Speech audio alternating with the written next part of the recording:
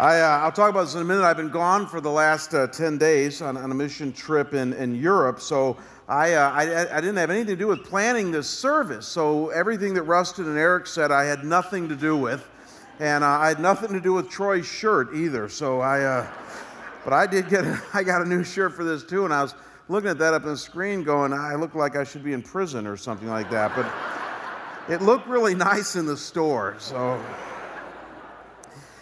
When we first were planning this service, I was supposed to be gone. The group that I was with from our church doing a mission trip in Eastern Europe for 10 days is just getting back tonight. But when we decided that we were going to kick off Saturday night, tonight, June 1st, I rearranged all my plans. I said I would not miss that so that I could be back with you all here. So I landed about 48 hours ago. And if any of you have ever traveled across multiple time zones for about a week and a half, you know that 48 hours is not quite enough time to recoup. So I was laying down about 3 o'clock this afternoon, almost falling asleep. And I mean, I'm so exhausted.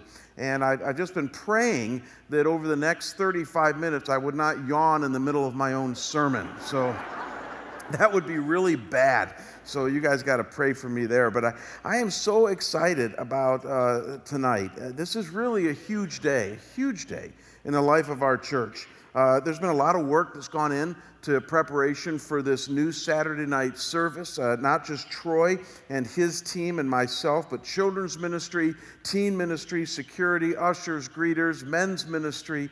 All of our staff are fully in and fully involved in this. And so we're not taking this lightly at all. And I'm going to talk a little bit more about this tonight, but more than anything else, what I need you to know is that this is not just an alternate time for believers to worship, though it is that. You know, we started Saturday night service because we thought it would be really good for the people of Scottsdale Bible Church to come and have an alternate time on Saturday night to worship and not just Sunday or Sunday night as we used to have. But this is also as an outreach to our community. And I need all of you to join me in that. In fact, I'm glad that it's not full here tonight. But we definitely have enough of a critical mass to have a service. Thank you for coming here. But before you go tonight, I want you to look around.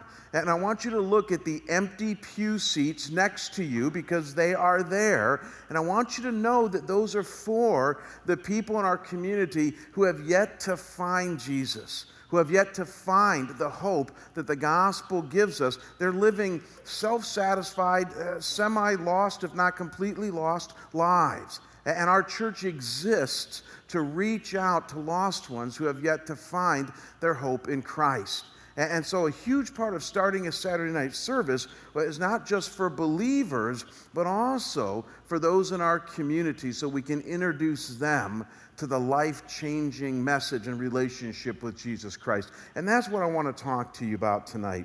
So with that said, why don't you bow with me and let's pray, and then we're going to dive right in, and then we're going to go to the communion table here in a few minutes. Father God, we thank you for your grace and for your goodness that you've showered on us in the person of Jesus Christ. We thank you for the power of the Holy Spirit who indwells those of us who believe, and that you've given us power and love and presence in order to live life. And Father, I pray that as we rally together tonight as the church, as we band together here in this inaugural Saturday night service, that you might be pleased with our worship, with the devotion of our lives, with our faith focused upon you and rightly focused on Jesus. And Lord, now help us to turn our sights to those in our community who have yet to know you. To those, Lord, who might look at our lives, as Troy just sang about, and then let's ask the tough question, do they see Jesus? And as we walk across the room to relate to them, to love them in your name, Lord, would you help us get a vision for what that might look like? So, Lord, speak to us tonight through the life of your Son, Jesus, through his words and through your word. And we pray this in Christ's name. Amen. So here's the deal. I have never met a Christian yet that hasn't in some way wanted to be a good witness in their faith in Christ. I've never met one yet. Jesus calls us to be salt and light. He tells us to not hide our lamp under a bowl. He refers to a city on a hill, and he calls us that city and tells us to shine. He says that they'll know that we are Christians by our love. And though I've met many, many Christians who have trouble doing all of that, and they certainly don't know how to do all that, I have yet to meet a Christ follower who in some way doesn't desire to be a contagious Christian. And so what I want to do this evening on this inaugural Saturday night service, that as we've already established, is not just another option for believers, but also a platform to reach deeper into our community, is that I want to talk about the amazing opportunity that you and I have every day to be contagious in our lives and in our faith to those around us. I want to talk about what it might look like for you and I to follow Jesus and being an influencer with those around us for the sake of the gospel. And so if you brought a Bible with you tonight, I want you to open up to Matthew chapter 9, beginning at verse 35, and we're going to read through verse 38. If you didn't bring a Bible, the outline the scripture should be on your outline. We'll always put it up here on the screen. And then also, there's a pew Bible in front of you as well, Matthew chapter 9, and I'm going to read verses 35 to 38, and just follow along with me as I read this to you, and then we're going to talk about it.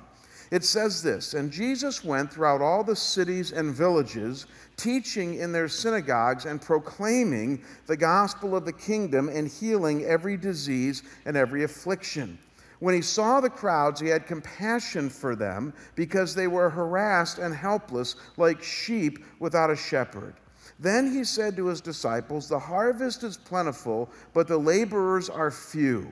Therefore, pray earnestly to the Lord of the harvest to send out laborers into his harvest.'"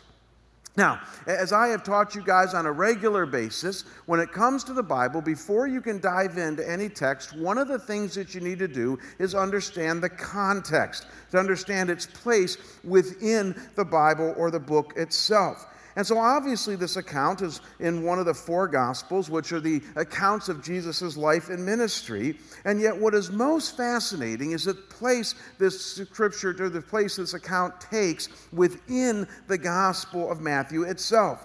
So let me give you the big picture here. If you were reading the Gospel of Matthew in one sitting, you would need to understand that Matthew chapters 1 through 9 are basically about Jesus' life and ministry.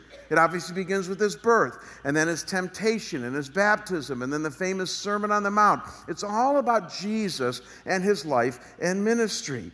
But then you get to chapter 9, and specifically here, verse 35, and what we see happening here is Matthew telling us that Jesus is now at the height of his public ministry. He's going through all the cities and all the villages. He's teaching, he's proclaiming the gospel, he's healing. And then, interestingly, from Matthew chapter 10 until the end, the disciples are now sent out to serve and minister, learning to do what Jesus has been modeling for them in the first 9 chapters of Matthew. And so don't miss that the whole point of this event in Matthew 9 here is to pass the authority on that Jesus displays in Matthew chapters 1 through 9, to now pass it on to the disciples who are going to take the baton and start to run with it themselves in the power that Jesus gives them in chapters 10 and beyond. So what most commentators point out is that Matthew chapter 9 is a bridge passage, bridging the first half of Matthew with the second half of Matthew. In a very real way, this is a bridge passage to get someone from being a casual follower of Jesus Christ to a committed disciple. From being somebody who's just a learner and a listener of Jesus to now being a leader and influencer of others in the name of Jesus. This is how important this passage is before us. And so contained in this event and the very brief words of Jesus, I see 3 critical things that it teaches us here on how to become a contagious Christian, to how to be the kind of follower of Jesus Christ that attracts others to him, and even as I said in my prayer, walks across the room and learns to engage them. And so first, notice with me that this passage talks about the motive of a contagious Christian. The motive of a contagious Christian, which obviously here is compassion. Compassion. Look again at verse 36 and you will see what I mean. As it describes Jesus, it says, when he saw the crowds, he had compassion for them. Compassion for them. I want you to focus on that word compassion. In the original Greek language that the New Testament was written in, this word compassion means pretty much what it means today. It means to feel sympathy for someone, to have pity on someone, to have compassion. And it carries with it a sense of actually having a gut reaction to those around you, spontaneous and in response to what one might perceive. It connotes an actual physical moving deep inside one's body. One's stomach and heart are so moved with tenderness that you actually feel something in you. We've all had that experience of compassion. John Calvin, in his commentary on this passage in Matthew, refers to the opposite of these as slow bellies, as those who have no compassion, who never feel anything in their gut when it comes to the needs around them. But this is somebody who actually does feel something. It's any kind of gut reaction that produces a tenderness toward one that it is directed at. And so what it's telling us here in this context is that when Jesus saw the people, now don't miss this, each of them, all different kinds of people from all over the place, young and old, rich and poor, educated and not educated, nice and even not so nice, the text makes the point that he's going through all the cities and dealing with all kinds of people, and in just seeing the people of the world, it says that Jesus was moved and broken for them. Tenderness and compassion were the name of the game for Jesus. And so as Charles Spurgeon, the great 19th century British preacher, would sum up, and I quote, he says, what he, Jesus, saw not only affected his eye, but his heart. His whole frame stirred with an emotion which put every faculty into forceful movement. And so to put it in modern day context, if Jesus was here today and at this service tonight, he'd walk out of here tonight, go left on Shea, go down to Scottsdale Road, and he might go left down to Fashion Square in Tempe, or he might go right up to Kierland and Scottsdale Quarter. But no matter which way that he would go, when he would encounter all the people, he would be moved with compassion. From the shoppers to the business people, from those visiting the resorts to the locals, to the students at ASU to the retirees. What this text is telling us is that no matter what kind of human being Jesus confronted, he had the same response, the same motive. It was a motive of compassion. And so don't miss that the motive of a contagious Christian, of you and I following Jesus, is going to be nothing less. It's going to be compassion. Compassion for those around us. And so before we move on to the second thing needed to be a contagious Christian, I got to ask you tonight, what is it that you feel at seeing the lost all around you? What gut reaction occurs in you when you deal with the people of this world? Is it numbness or compassion? Is it anger or compassion? Is it confusion or compassion? Is it judgment or compassion? Is it compassion or any other kind of response? Because I'm telling you, folks, only the motive of compassion that produces a tenderness will cause you to become an influencer in the hands of God. That nothing less will produce this. And all I know is what a great challenge this is to you and me, living in the 21st century here in Scottsdale. If we want to be contagious Christians, we got to ask ourselves, do we have compassion for those around us? You know, as I mentioned in my before I prayed, I just got back from a 10-day trip to Poland where we did a mission trip with a bunch of people from our church. But we were at the European Leadership Forum called ELF, where we were helping put on a huge conference for about 700 Christian leaders from all across Western and Eastern Europe. And so there was about 40 different countries represented at this conference that we helped put on so that speakers like Wayne Grudem and Os Guinness and nationally known speakers like that could minister to these 700 Christian leaders and help them in their cause in Western and Eastern Europe. And this year it was held in Poland, specifically just outside of Krakow. Now, if you know anything about Krakow, you know that Krakow is where Auschwitz concentration camp is, as well as Birkenau. And so on the day before I left, we took a tour of Auschwitz. I had never been there, and I got to tell you, I was moved for the Polish people by visiting Auschwitz. I'll show you some pictures up here on the screen. Give me a click here, guys. Here's some pictures of Auschwitz. You can see on the right there, on the upper right there, there's a guard shack, and that sign there says HALT. You can see on the upper left there, it's hard to see, but there's actually a sign there that greets you as you enter into Auschwitz, that greeted all the prisoners, that basically said in German, "Work makes you free. Work makes you free." They were trying to dupe them into that.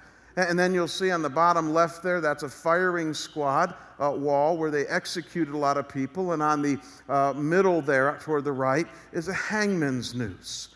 And I got to tell you, when I was in Auschwitz, and then when we crossed the road to Birkenau, every Polish joke that I'd ever heard over the years faded into the background. Every joke that I would ever thought of about Polish people or anything like that I heard growing up was no longer there. You can't walk through Auschwitz. You can't walk through Birkenau and see the place where 1 million plus Polish Jews were killed just 60, 70 years ago and not be moved with compassion. I can't imagine a heart that wouldn't be moved by visiting there. And then we were at the European Leadership Forum for a week, where again, we got to see people from 40 different European nations come together who have none of the resources that you and I have. Many of them from formerly Eastern Bloc countries, and you see them come together with joy, worshiping God. In fact, here's a picture. This is from last year, but this just gives you a sense of these people coming together and hearing speakers and worshiping and being mentored and praying 24/7. It's an amazing sight that, again, moves you with compassion for the people of Europe. And it's one of the reasons that we continue to go back. And yet, here's what I was thinking about in preparation for tonight. I thought, and you've had this experience too, I thought, it's one thing to go to Europe for 10 days and tour Auschwitz and tour Birkenau and be with a bunch of different Christian leaders from many different nations that don't have the resources I do and be moved with compassion. I mean, you have to have a really hard heart to not have that experience. But the challenge becomes, what do we do with our own city, right? In other words, it's one thing to go somewhere else where the need is obvious and be moved with compassion, but the real challenge to me and to you is, what do you and I do with Scottsdale and Phoenix? In other words, when we go to the inner city of Phoenix, are we moved with the same compassion? When we drive by Indian reservations, are we moved with the same compassion? When we see immigrants, legal and illegal, are we moved with the same compassion? And maybe even more to home, what about our own neighborhoods? No matter where you might live, your upper middle class Scottsdale neighborhood, are you moved with compassion? Or are you duped into thinking that this is simply the good life? I would encourage you not to do that. The motive of a contagious Christian, as we're going to see in a second here, is to see beyond all the facades and find deep within you, where the Holy Spirit lives, a motive of compassion. Without it, we'll never become contagious. And yet with it, I'm telling you, there's no stopping how God will use us. Now, once we understand this, the obvious question that you might be thinking of is, how do we get this motive of compassion, right? I mean, if we're being honest, you might say, well, Jamie, I don't always feel compassionate, especially toward Scottsdale people. I don't always feel compassionate, especially toward maybe Phoenix people. So how is it that we get a motive of compassion in our lives? And Jesus in Matthew 9 go on to tell us. And it has everything to do with the mindset of a contagious Christian, how you and I can choose to see those around us. And so here it is. It's what I call the mindset of a contagious Christian, and it involves simply looking beneath. That looking beneath. I want you to hang on to those two words. As you do, look at verse 36 of Matthew 9, and this time focus on the latter half of this verse, and notice what it says after it says that Jesus had compassion. Look at Matthew 9:36b. It says, because they were harassed and helpless like sheep without a shepherd. Jesus looked at all the people. I mean, again, this is that bridge passage, bridging the two halves of Matthew, and Jesus is going through all the cities and villages, and he looked at all the people, and he says he had compassion because they were harassed and helpless like sheep without a shepherd. So what is it that gave Jesus his heart for lost people, this compassion? It was contained in how he saw them, the mindset, don't miss this, that he had about them. And don't miss as well what the essence of this mindset was all about. And that is that simply Jesus looked beneath all the surfacey stuff of people's lives, the veneer that they covered everything with, and he saw others, did you catch it, as harassed and then as helpless. That word harassed, sometimes translated distressed or weary, literally means to be bullied or oppressed. Hang on to that. The word helpless there literally means to put or lay down. The connotation that you've been attacked, thrown to the ground, and you're now helpless. So you put these two words together and you get the picture of a bullied and beaten up group of people. Don't miss that. That's how Jesus saw humanity, all of them, as bullied and beaten up. And we gotta ask ourselves, why? And by whom? And by what? I mean, Jesus didn't know all of these people personally. He had not spent personal time with each one of them, hearing their stories of, say, shattered dreams or lost childhood or disappointments or failed relationships or spiritual confusion. And even if he had, many of them, as we all know, put on really good airs. They look dignified and competent as they scurry about doing business or enjoying themselves in bars and shops. And so what is it that Jesus knew about their lives? What is it that he saw beneath the veneer that would cause him to see them as harassed and helpless? And it's simple. He knew the three enemies, universal enemies of every human life. Look up here on the screen. They are the world, the flesh, and the evil one. You see, this was Jesus' theology, and nobody fooled him. He knew that every human being on planet Earth had been dealing for all of their lives with a nasty world around them, with their own flesh that's fallen and sinful, as well as the attacks of the evil one, dark spiritual forces in their lives. Listen, every single human and societal problem comes down to one or a combination of these three fundamental problem sources. Spiritual dark forces that wage war in and around us when we don't even know it. Our own fallen and sinful nature that causes us to do, at the very least, unwise, at the very most, really stupid things. And then other people and this fallen world that can hurt us and wound us.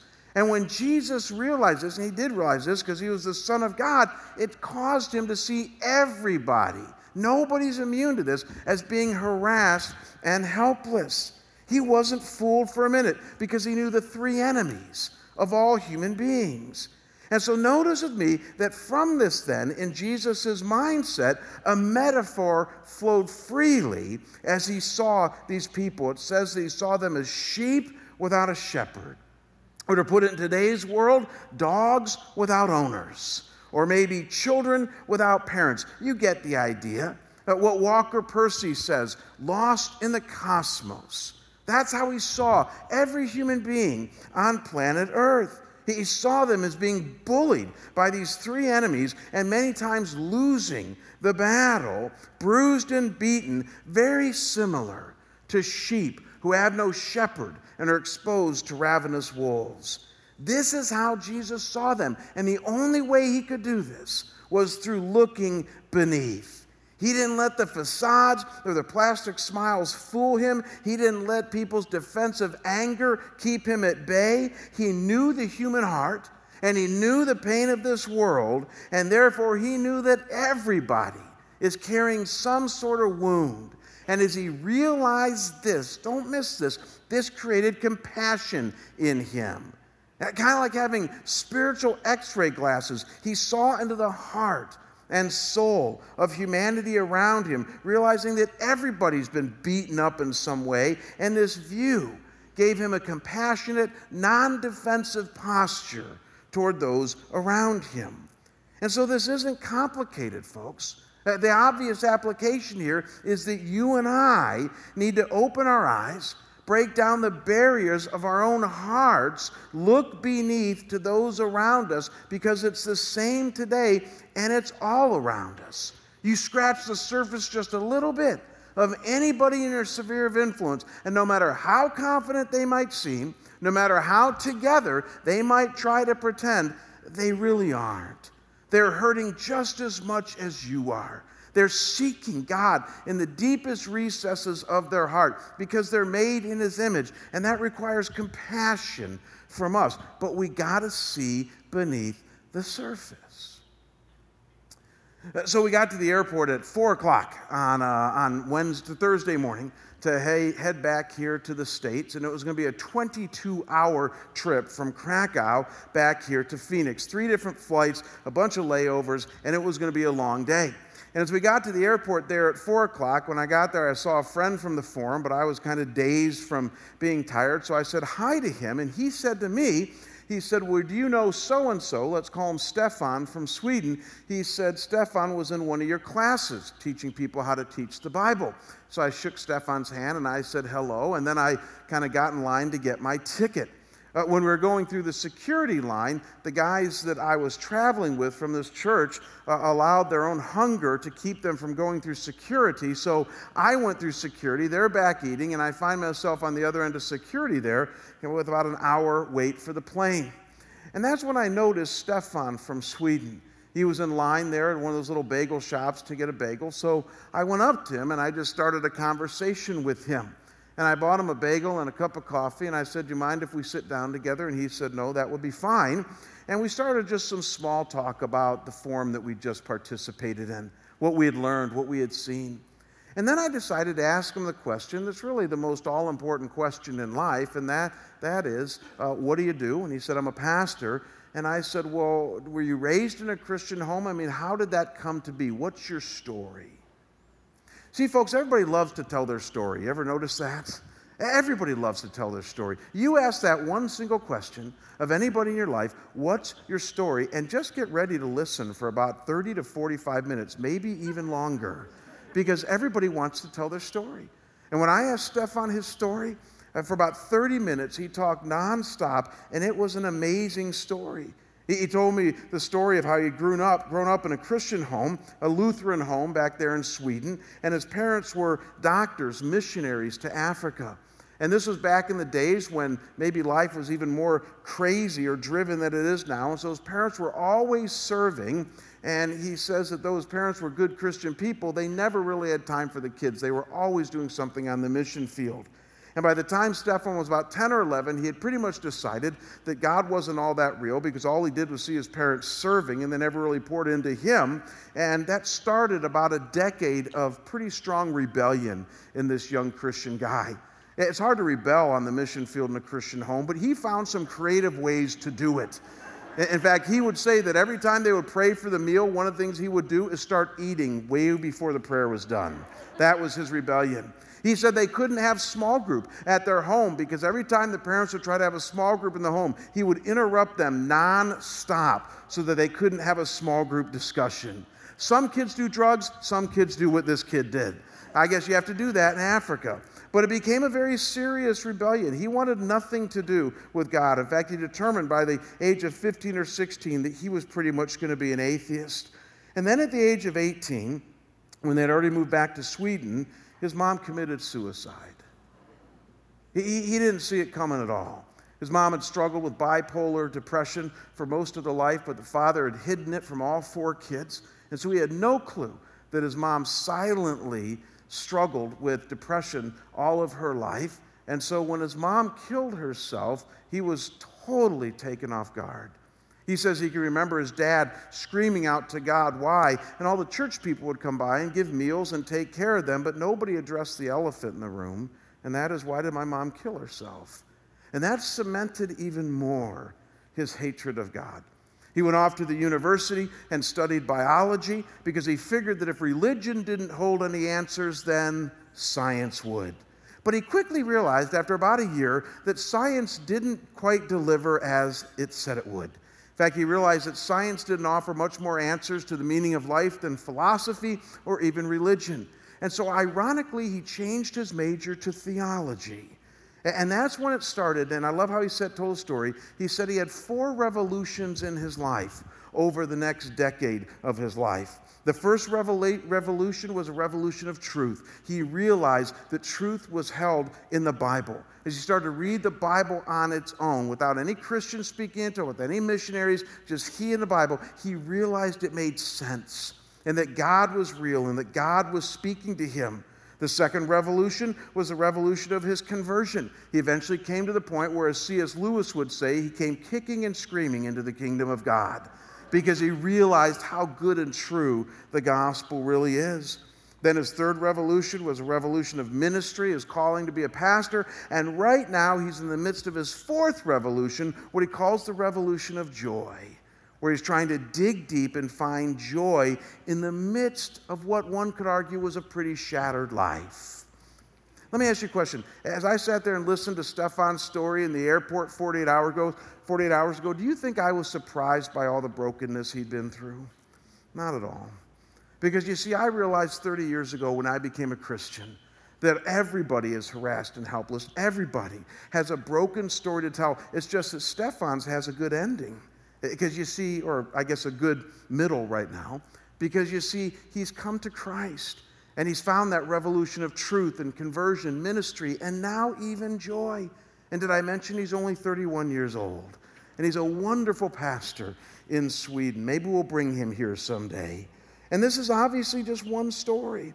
Every month I hear stories of depression, marital and family breakdown, death and grieving, sickness, heartache over one's own sin, other lives being messed up, economic and financial troubles, spiritual confusion, every month. And some of this, even in my own heart. Surely we can all agree, we live in a fallen world and we're harassed and helpless without God. And please see, this is what Jesus saw. And when you see humanity this way, when you ask the question of those around you, what's your story? I'm telling you, it takes the anger away. It takes the judgment away. It takes all the nasty things that invade our soul and keep us at bay from people away. The contagious Christian has a mindset, and it's just like Jesus's. It looks beneath the veneer of culture, and it produces a compassionate heart for those around you. So we have a motive that will make us contagious, a compassionate motive. It's built upon a mindset that will give us this motive, the mindset of looking beneath. And then let's finally notice that we have a method as a contagious Christian. And this is going to surprise some of you, but I'm going to do my best in 5 minutes to convince you of this. And that is that the method that Jesus has given us is to be intentionally relational with those around us. Bear with me. To be intentionally relational. And you're saying, where do you see this? Look again at verses 37 and 38. This passage wraps up by saying, Then he, Jesus, said to his disciples, The harvest is plentiful, but the laborers are few. Therefore, pray earnestly to the Lord of the harvest to send out laborers into his harvest. Now, let's wrestle with this for a moment. I have heard more sermons on Matthew 9 than I can shake a fist at, and so have you. This is not a new passage to you veteran Christians. And at this point, when I hear people talk about this passage, especially preachers like myself, you know what they always say? They say, we got to get to work. We got to get out there into the harvest field, and we got to work hard, and we better win souls and save souls. And the main message they tell you from this passage is that we better roll up our sleeves and work. And though that is technically true, what I think we have failed to miss is that work here is an analogy or a metaphor for something else. Do we all understand that? In other words, this whole passage here that Jesus is giving us here is a metaphor. It's an agricultural word picture in which Jesus is likening this world and his kingdom to a vineyard or some other field in which there is the potential for planting, watering, growing, producing, and eventually reaping fruit. And he says that his followers in this metaphor are the workers or the laborers who've been sent into the field to work it. And so the obvious question is, what is the work or labor that we must do, right? That's the question. We got to figure out what is the work or labor that Jesus is talking about. And to answer it, as I hear so many Christians do, by saying, well, you just better get to work, doesn't answer the question. Now, my question is, what is the work that Jesus is getting at here? And I believe the answer is contained in the life of Jesus. And when you look closely at the life of Jesus, it explodes into a reality that can forever change the way that you and I work in the kingdom. Because the clear methodology of Jesus here to reach and influence those around him was simply to draw close relationally to everyone in his sphere of influence, and even intentionally, and through rich relationality, Jesus asked questions. He listened, he served, he healed, he shared truth. In other words, he loved people into a relationship with Almighty God. If you don't believe me, think about all the scenarios that you know about from reading the Gospels. Think about the calling of the 12 disciples. I would submit to you that every one of them were intentionally relational. Every single one of them. Peter and Andrew, while fishing, Jesus says, come follow me. And then it says that Jesus took them to his home to interact with them for a day. You can read about it in Matthew 4 and John chapter 1. It was relational. Remember Matthew's calling at the tax collector's booth. Jesus said, come, follow me, and Matthew did. And then they went and had a party with all the other sinners at Matthew's house. Intentionally relational. And then you got Philip and Nathanael. Philip finds Jesus. He goes to Nathanael and he says, hey, I found Jesus. Jesus meets Nathanael. Nathanael says, how do you know me? And Jesus says, I saw you sitting under the tree. It's intentionally relational. James and John, while they were fishing, intentionally relational. Most all of Jesus' miracles and healings, when you look close, were intentionally relational, whether it be the centurion that he interacted with, the man with a demon-possessed boy, a man born blind, a paralytic, Jairus' daughter. Jesus drew close and interacted with people, and in so doing, and through doing that, he then healed them. Think about any story that you know. The woman at the well, the woman caught in adultery, Zacchaeus up a tree, Peter when he denied Jesus and then was restored. Even Jesus' interactions with people like Pilate during his trial, they all carry one central theme. And that's the theme of Jesus showing us what rich relationality looks like as we draw close to people, and in the rubric of relationship, we share truth with them, the truth of the gospel. I'm telling you, folks, Jesus did very few sermons on the Mount. He did very few feeding of the 5,000s, at least that are recorded. Most all of his ministry is intentionally relational, simply drawing close to those around him. And as one of my seminary professors said years ago, Jesus had a hug 'em, slug 'em approach to relationship. He would hug them relationally and listen and interact, and then he'd slug them with the truth of the gospel. That was Jesus' methodology. And I would simply submit to you that this is the methodology of a contagious Christian. So what do you and I do? What do we do as we worship here on Saturday night thinking of life before us? I would encourage you just to open your eyes to those around you.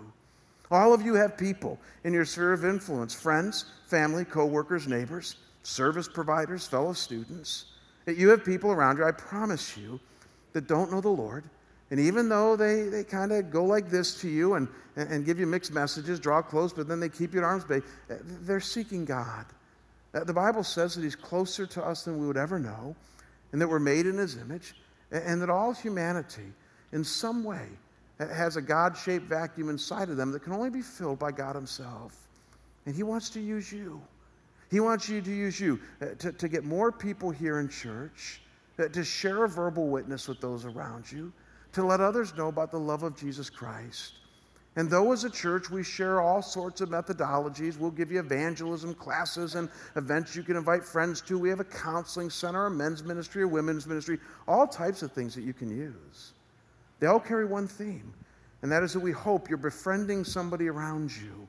And through loving them in the name of Jesus Christ, loving them relationally, God will use you to draw them to himself. And that's my vision for Saturday night. That as you reach out to those around you, at some point you'll say, why don't you come to church with me? You know, my pastor is a lot of things, but he's not boring. He won't put you to sleep. And you know what? Troy sometimes might play music too loud, but it's pretty good music. And you know, the people there, they're not perfect, but they're going to love you. We have an authentic, real community. You see, I have a vision for Scottsdale Bible Church, that we would do that more and more. And then obviously we pray for each other in the process.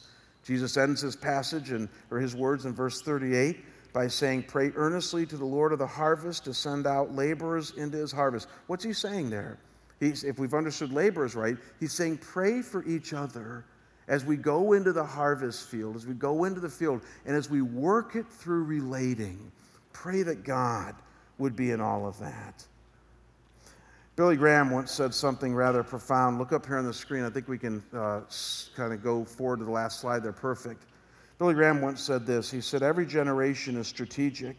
We are not responsible for the past generation, and we cannot bear full responsibility for the next one. But we do have our generation, and God will hold us responsible to how well we fulfill our responsibilities to this age and take advantage of our opportunities. If you don't hear anything else tonight, I'm here to tell you, you have opportunities before you. The fields are ripe with harvest. That's what Jesus taught us. And if we would have the courage, the love, the compassion to draw close to those around us, think of one or two names tonight and just reach out to them and then share the faith that you have in Christ with them. Invite them to seek in our faith community here. I'm telling you, there'll be no stopping how God might use us. We're going to go to the communion table right now. As we do so, would you bow with me and let's pray. Father God, I thank you that the life of Jesus is set before us in such a way that we not only receive his teaching as to what he would tell us to do, but then we also see his modeling contained in all the interactions he had with people around him. And Lord, it sounds so simple, but we know that so many of us tend to make a mess of this idea of simply drawing close relationally to those around us and having the courage to ask questions, to hear stories, to listen, to pray, and then, Lord, in a timely way to share the truth of the gospel that we have in Christ. And so, Lord, as we each give thought to our own circles of influence, our own spheres of influence tonight, Lord, would you put one or two people on our mind that you might have for us to reach out to in the coming days and weeks and months. And Lord, maybe even make a part of this Saturday night service where they can seek you. And Lord, as you've said, to those who seek, they will find. And so Lord, we commit them to your care that they might find you even through this community. God, thank you for all the blessings that you've given us. Thank you for this time of communion that we're going to enter into right now that represents your body, your blood. So we continue our worship of you now. And we pray these things in Jesus' holy and precious name. And we all say together, amen.